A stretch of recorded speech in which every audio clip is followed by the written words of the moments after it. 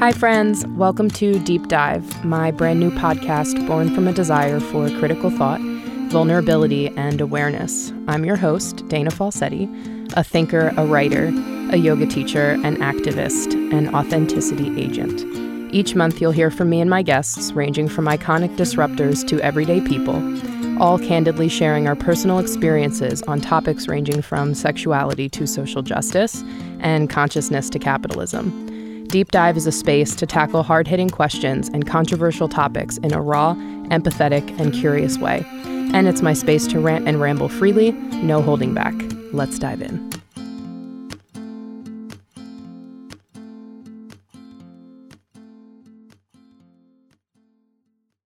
Hi, all. Welcome to my podcast. I'm recording this first episode right now before I've even come up with a name for the series, so excuse me for not introducing it properly. You know, I wasn't always big. When I was little, I wasn't always big. Slowly but surely, I would say around age 10, right, my parents got separated and I hit puberty very young. And there are all of these different reasons that I could attribute to, you know, how I built up certain defense mechanisms in my life and all of those things. But at the end of the day, we all have bullshit and it's all relative as well. And all that really matters is how we choose to sort of take that on and learn from it as we get older. So around age 10, my parents were separating and I was hitting puberty super young. And I went to a school, an amazing school, Quaker school, with very few children in each class, one class per grade, 20 kids in a class. So in the same room with the same other 19 kids for years and years and years. And half of the class was girls. So my body started changing before everybody else in the class, and it was pretty obvious. I was the first one with hips. I was the first one to wear a training bra, and I essentially looked pretty much the way that I look now by the time I was maybe 12 or 13 years old. So definitely had a woman's body, but was very much still a girl. And so many things started to sort of get in the way of my identity and who I actually was. So I was always really into fashion and makeup and things that lots of young girls are into and preteens and young teens. And I had subscriptions to all of the magazines, and I loved to watch like YouTube beauty gurus and all of these things. And it didn't take very long for me to realize that nobody who looked like me, nobody with my body type was really being represented. And if they were being represented, it was in a negative way. It was how not to look like me, right? So the ideal was this tall, thin, blonde, fit, stereotypically attractive woman that we were all trying to appeal to. And I saw it in all of these different areas of my life. And of course, it wasn't until later that I realized the impact that these things had on me. But I was absorbing it from every direction, from magazines, the media, billboards, television, everything. And it was super ingrained. I couldn't even shop where I wanted to shop, right? My other three best friends loved Abercrombie and Hollister, and I couldn't wear any of them. They didn't have my size. And every once in a while, I would fit into an extra large in a shirt or like a sweater or a cardigan or something that was open and I could get away with. And it was like the greatest thing in the world for me to be able to wear a Hollister shirt because of what that said, right? It meant that I was a little bit closer to being acceptable and worthy and fitting into this bubble and this box that was created to make other people feel like outliers. And so I was marginalized in this way for this body that I had and was very quiet about it because I didn't realize what was happening and I didn't realize that it wasn't normal because it was just so normal to me and to everyone around me for me to kind of feel this shame. And of course, there's a difference between, you know, everybody experiences body shame and dealing with self-confidence and all of these issues personally. But there's a difference between that and the way that people actually treat you based on your body and the way that you look and all of those things. That, you know, not being able to buy the clothes and not seeing myself represented in the media and clothing and brands and all of these things, there was that whole aspect of it.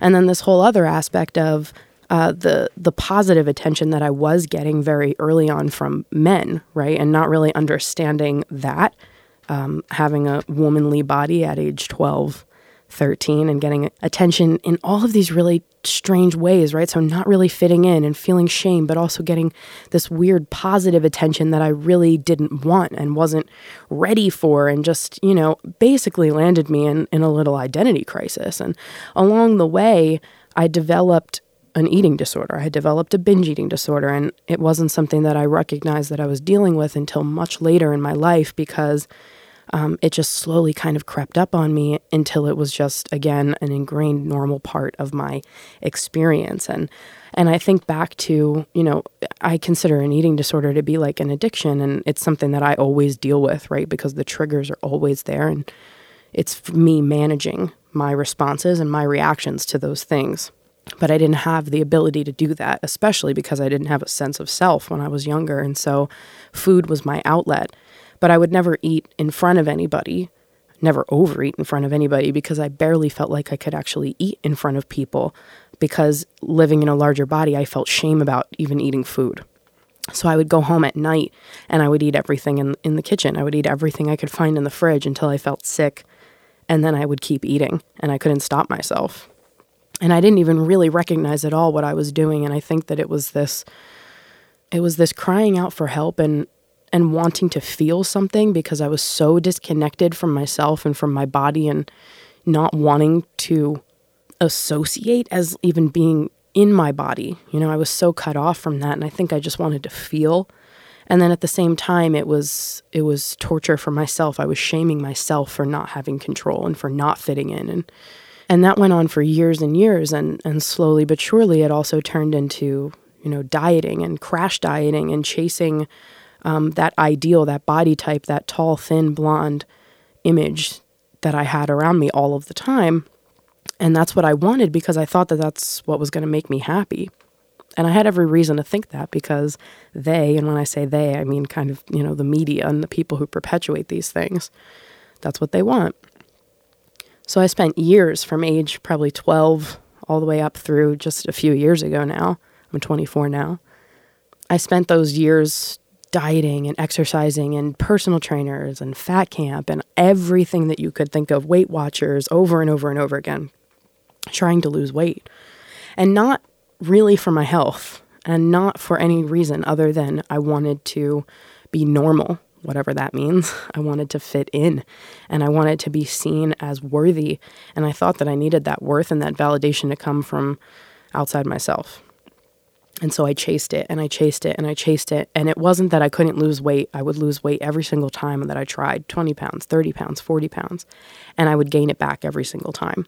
And I couldn't figure out what was wrong with me and why it seemed like I was just sort of doomed to be miserable and unhappy, because I was never going to fit into this box. I was never going to fit into this picture of sort of the perfect, happy woman that we're constantly bombarded with. And it shamed me. And it shamed me to the point of slowly chipping away at my self-worth that I already didn't have. Every single time I would lose and gain weight, it would chip away just a little bit more until I was essentially left feeling like I had no idea who I was, and I had no concept of self-worth, and I was lost. And so I got to my freshman year of college, and at that point, I had lost and gained significant amounts of weight, and hadn't kept it off, and hadn't found a way to sort of be cool with myself in any way. I was so far from that at that point. And I didn't realize even that that's what I needed, because I was so fixed on that external validation that that's really all I was seeking. And I found it in a whole variety of ways. I found it through food. I found it through sex. I found it through any of these fleeting ways to feel something. I chased that. And I chased it until I got to that freshman year of college, and essentially I weighed myself, and I had surpassed another milestone, like another weight gain milestone that I hadn't hit yet, and it was a new one, and I was at my heaviest at that point, and I was definitely very depressed. I can look back and see now that I was very depressed, but I didn't know at the time, and nobody ever really asked, honestly. I mean, people saw that I needed to lose weight, and people wanted me to be healthy and certainly happy, but there was never the distinction made of like, what is wrong? What's actually going on? Do you need help? And I never asked for it. I was always the strong, independent person, and I am that person in many ways, but I also needed help and didn't know how to ask for it. And because the way that we view and deal and talk about fat bodies in this society, nobody asked me either, because all of this is, again, so normalized. I hit that heaviest weight, and then I spent the next year and a half actively trying to really lose weight. I had decided that that was going to be the year. It was going to be it. I was going to get thin and be happy, and everything in my life was going to be better. And I did that. So I worked out and I dieted, and I did this for, again, about a year, maybe a year and a half, and I lost about 100 pounds. And it's not that I didn't feel better. I did feel better in my body. I mean, it was easier to move, and there were definitely benefits to that weight loss, but it certainly didn't have the significant, huge overhaul change that I was anticipating. And so I was left feeling kind of cheated and really lost in a way that I hadn't felt before, even though I always felt that way, and confused. And I think it's the first time that I started to not feel a shift in my reality yet, but starting to question it.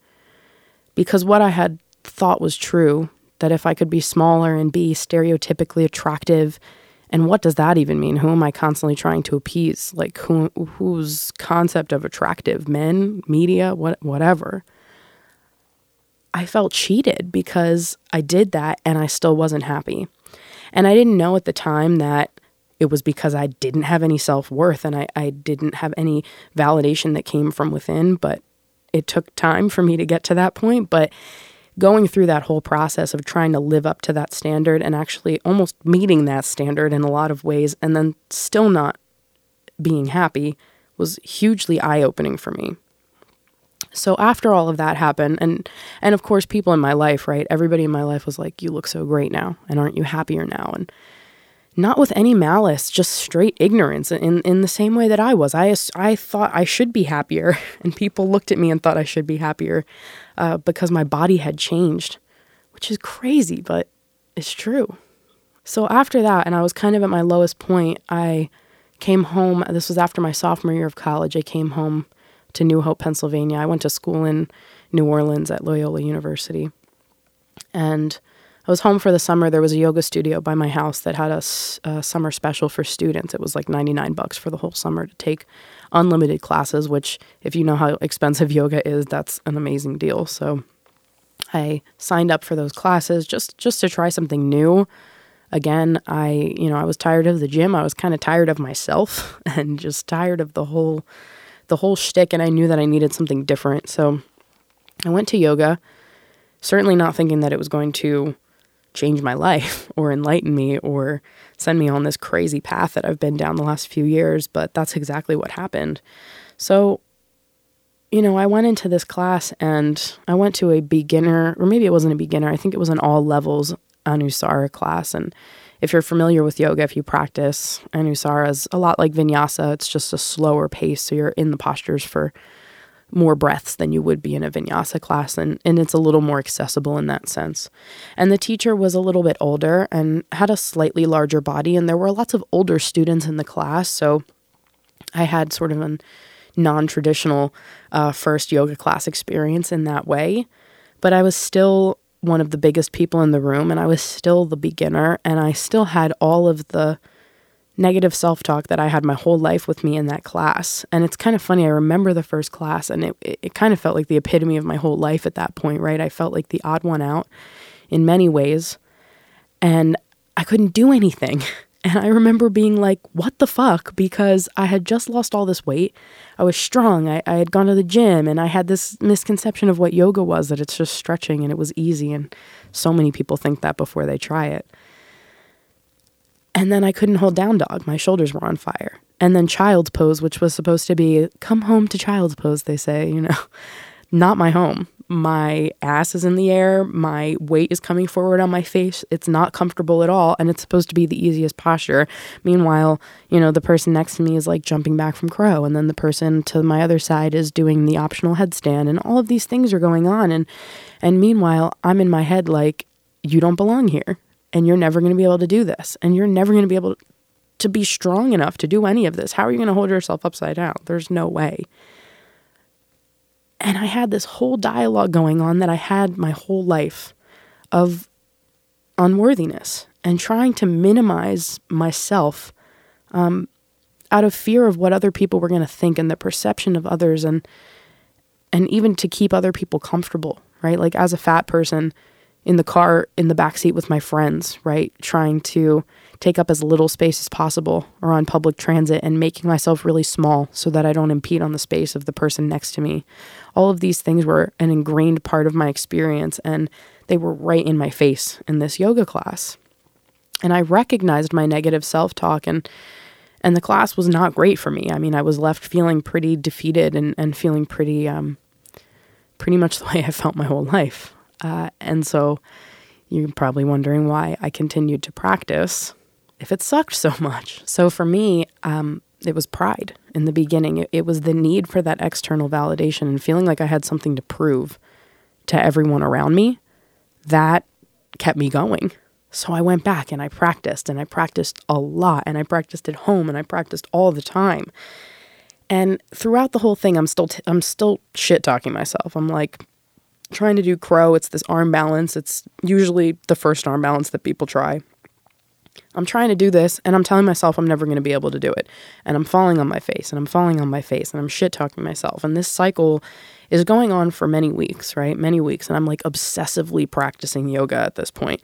And it's funny because I now also recognize that I have this impulsive and addictive personality, and that the same traits that led me to a binge eating disorder are probably the same things that led me to kind of gung-ho this yoga practice. So always keeping in mind that your best traits and your worst traits are the same, and the context is always just different. It's interesting. But anyway, so I'm like doing this whole thing, and I've got this internal dialogue going on the entire time until slowly but surely things started to shift for me. So it was little changes in the beginning, right? It's like you're trying to do the arm balance, and all of a sudden you feel a little bit stronger, and maybe like one toe comes up off the ground, or you're in down dog, for the zillionth time, and all of a sudden you don't feel like you have to collapse, or your shoulders feel a little bit stronger, or whatever it is. And so as I continued to practice, I started getting these little glimpses of what might be possible. And they were all of these things that I had already decided were going to be impossible for me because of my body. And that self-limiting thought, as much as it comes from you, and we all do that to ourselves in certain ways, but it also came directly from society and from these norms, and had, planted this idea in my head that I was not good enough or worthy enough or whatever to do this thing. And you can look at that in any area of your life, right? I'm talking about yoga, but it's everything.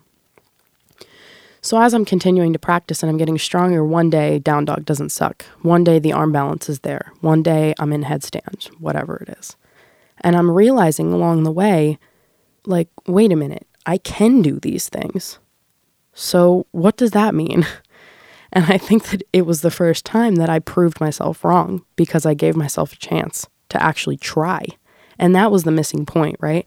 I was keeping myself so small and minimizing myself and keeping myself boxed in because I was so afraid of what other people were going to think. And I was so afraid of being seen, and I was so afraid of failing because I already felt like a failure.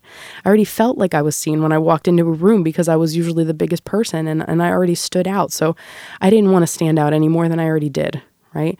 So I never put myself out there, and I never gave myself the chance to try new things. And so I wasn't growing, and I wasn't seeking out my own capabilities and the possibilities of my own life. And as I started doing that in my yoga practice and realizing how strong I was, not just in my physical body, but in every way, the determination to continuously show up and practice, and the willpower, and slowly shifting the internal dialogue and realizing that was possible. These were all huge lessons for me. Patience, right? Waiting for the postures to happen. I needed all of these lessons so badly in my life. And I especially needed the chance to show up for myself and to self-empower and to build that strength and to learn those lessons in a way that came internally and not externally. And so as I continued to practice, I started wondering, basically, like, what was I not doing my whole life that I really wanted to do or wanted to try or loved or cared about, that I wasn't pursuing out of all of these fears, these internalized fears that I had going on in my head? And that's when my reality started to shift, because I started to feel like so many things were possible that I didn't think were possible before. And just that little bit of faith, that little bit of belief in myself is what really started to change my whole life. So in the beginning, when I started practicing, I started posting on Instagram. And this is where shit starts to get really crazy. So I started posting on Instagram, and it's my, junior year of college at this point. And this was right before, so how many years ago is this now? Like 4 years ago, something like 4 years ago. So this was like right before yoga was a crazy trend and body positivity was a crazy trend. Now it's like you turn the TV on, someone's in a shitty Warrior 2, out of a line Warrior 2 on a mattress trying to sell mattresses. Like I saw a Wendy's commercial on my Instagram today with people in an arm balance to sell salads. Like it's all over the place. And every company that you look at is body positive because they have their token curvy girl. Anyway, so I started posting right before these things got really, really trendy. And I had no idea that there was this huge yoga community on Instagram, or that, the timing of everything was so impeccable, and that all of these things, blew up and got super trendy in those following years. And I had no idea that was going to happen. But anyway, so I started posting on Instagram my own practice, and it was a way for me to sort of see myself in the postures, and that was really self-empowering for me to watch my own progress and see myself in my body in the postures. And it was also a great way to sort of track my progress, because it gives you the weeks. And because I was mostly self-taught when I went back to New Orleans, I could it helped me build body awareness, because when you're starting out, sometimes you think that you're aligned in a certain way, and then you kind of see yourself and realize that you're not. So it was a good way for me to tweak things for my own practice. And it didn't take very long. Over a few months, people started finding my page, and people started leaving comments like, I've never seen anybody who looks like you practice yoga, or I go to a studio and there's definitely nobody who looks like me or you in the class, and I can't find a teacher who looks like me, and I go to these classes and it sounds like they're not talking to me at all, because I can't do half the things that they're trying to tell me I should be able to do. And all of these comments started popping up. And again, this is very early on for me in sort of this journey to figuring out who I am and my own self-worth. And so much has changed in the last 3 to 4 years. But I definitely felt the impact, even though it was small in the beginning. I felt the impact, and I felt the importance of that visibility. And I didn't realize at the time that I was becoming this person that I needed. I was becoming this representation of who I needed to see, but that's what was happening. And other people were looking at me and saying, oh my gosh, you look like me, and I'm seeing you do this, and now I'm wondering if I can do it too, right? And that's the exact process that I had on my own. So it continued to grow, and then BuzzFeed put out an article, and it was like plus-size yogis on Instagram to follow, and I'm in this article. And then all these things started happening, and publications started picking up on it, and I was continuing to practice, and I was loving it. And at this point, I'm coming up on my graduation from school, and I went to school for music business. I've been a singer my whole life. And I had originally planned to go to law school. And I was going to go to law school because people told me my whole life that, you're logical and you're aggressive and you're blunt, and you would make a great lawyer. And I loved music. And so in my mind, I figured, okay, I'll be an entertainment attorney, which is hilarious because I never wanted to be a lawyer. And I'm so happy that I'm not a lawyer right now. But anyway, so I'm coming up on graduation. I'm thinking about my options. And I think that this was the first time that I really actually listened to myself and what I wanted, and not what other people expected me to do, or what was going to be the easy thing for everybody else to understand that I wanted to do, or whatever the fuck.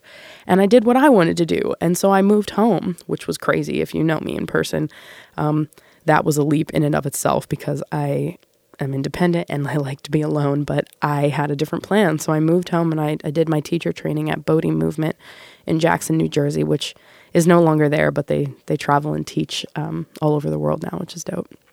I did my 200-hour teacher training. It changed my life 100%. I was stronger than ever in so many different ways, and really just starting to get into the practice and what I loved about it, figuring out what I loved about it even more than I already had. And then I started traveling and teaching these little workshops. And at the time I had like a decent following on my social media, and that allowed me to reach people. So I would go to Virginia and I would go to New York, and I was on the East Coast. So I was staying kind of local and teaching workshops to, open to all bodies and just open to all people. And very much so giving this experience, right? Sharing the same thing that I'm telling you now with everybody in the room, sort of to preface the workshop so that we could all understand that we were having a similar experience in whatever way made sense. And they started small, 15 people, maybe 20 people. And then it just continued to grow organically to the point where as I continued to kind of find myself and realize my worth and realize my passion and intentions and everything that I really cared about in my life, and I'm still continuing to do that, right? Coming home to who I am and becoming this really authentic version of myself more and more every single day. And it's not an easy thing to do because you're constantly bombarded by media, right? I'll just say media for the sake of like generalization. You're constantly bombarded by media and societal standards to need more or less or be more this and be less this. And you're never enough. No matter what you do, it's never good enough. So if that's true, then who gives a fuck about your authentic self, right? There's no value in your authentic self if you constantly need something external to validate who you are.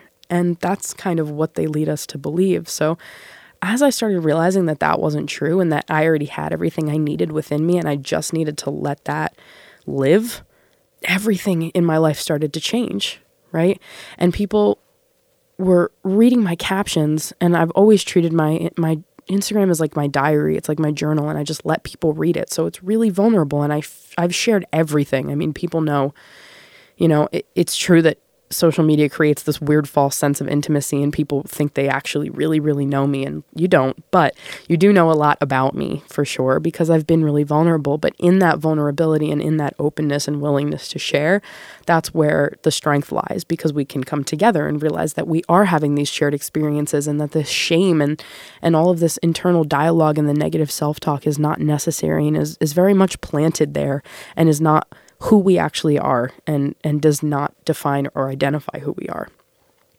And so my message started to grow from, anybody can do yoga. That's kind of how it started. It was like, anybody can practice yoga. This is amazing. And I still very much believe that. And that's still very much a part of my message. But it's really blossomed into, who are you? And how do you want to live your life? And who are you living for? Are you living to appease other people? Are you living based on other people's perceptions? Or are you living for yourself? And are you feeding your soul and living in a way that actually makes you feel joy every day to be alive? Because it's literally a miracle, and we should be serving that and serving ourselves and serving the people around us.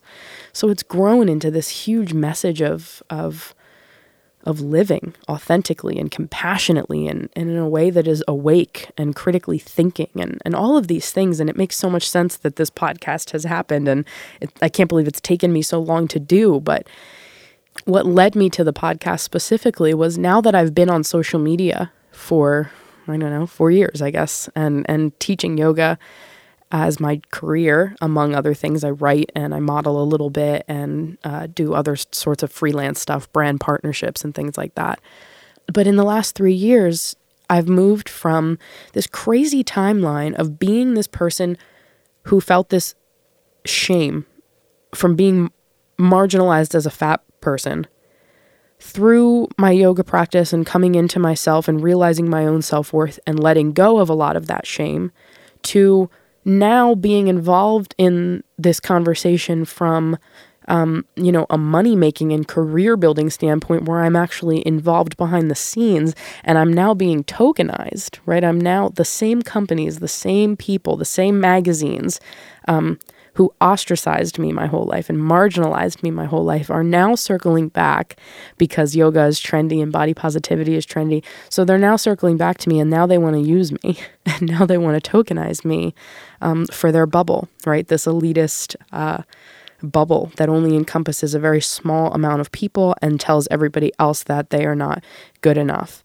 And it's something that I've been struggling with, at least for the last year, right? I'm certainly, not to pat myself on my own back, but if there's one thing that I really feel strongly about, it is my own integrity. And I feel strongly about that because it was not easy for me to find my authentic self or come home to who I am. And now that I know that, I'm not willing to waver on it. And so integrity is everything to me. And I'm a yoga teacher, so the integrity of that practice and respecting that is important to me. And then at the same time, I'm here doing this as my career and making money. And all of those things are really complicated to navigate. And I've increasingly, over the last year, I've had so many concerns as all of these things have grown, and I felt that I needed a place to speak more freely about them that is outside of my social media presence and, not related to any brands or partnerships, and just to create a space where we can have open dialogue and think critically and have these conversations that are uncomfortable, because I've realized that those places, those feelings of being uncomfortable, when you lean into those, that's where the change comes from. That's where the growth comes from. And until you acknowledge those feelings, the things that make you uncomfortable, the things that you are ignorant to, you're living in a bubble. And I don't want to live like that. I want to live in a way that is awake and aware and in tune with the world around me, the people around me, and myself, right? Living fully and authentically and compassionately, and in a way that is really true to who you are and your intentions and your passions. What do you care about? What are you inviting into your life? Like, these questions are all so important, but they ask us to think critically. And that's not something that we spend a lot of time doing all of the time. A lot of the time, we spend our focus on things that are superficial, our social media feeds, what clothes you're wearing to your yoga class, whatever it is. And there's so much more than that.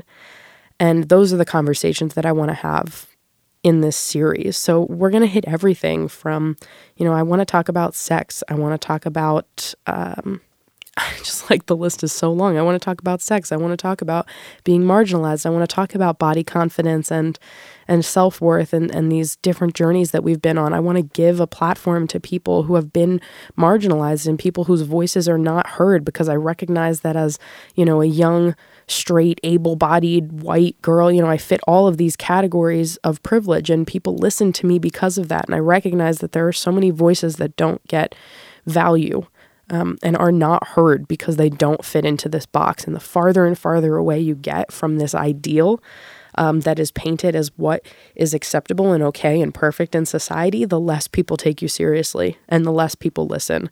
So I want to hear those voices, and that's my intention in this podcast. So I'm going to share a lot from my own experience and my own standpoint, and we're going to hit a whole bunch of different topics. And I'm also looking forward to having guests on here so that we can really hear from some of those people who you might not get a chance to hear from otherwise. And I encourage you, if you feel uncomfortable at any point when you're listening to any of these podcast episodes, lean into that and let it kind of sit and simmer, and then think critically about it. Do you need to make changes? Do you need to look at yourself? Do you need to pay more attention to the experience of others?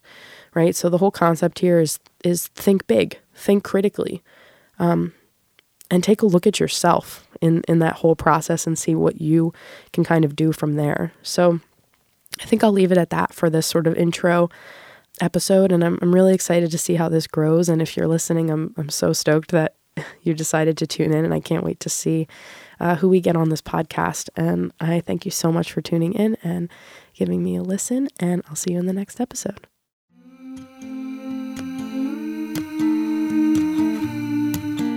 Hi friends, Dana here. I hope you enjoyed this episode of Deep Dive. If you want more radical truth, make sure you subscribe. You can also keep up with me across social media at Dana Falsetti, or visit my website, danafalsetti.com, to find workshops, speaking engagements, or take an online class. See you next time.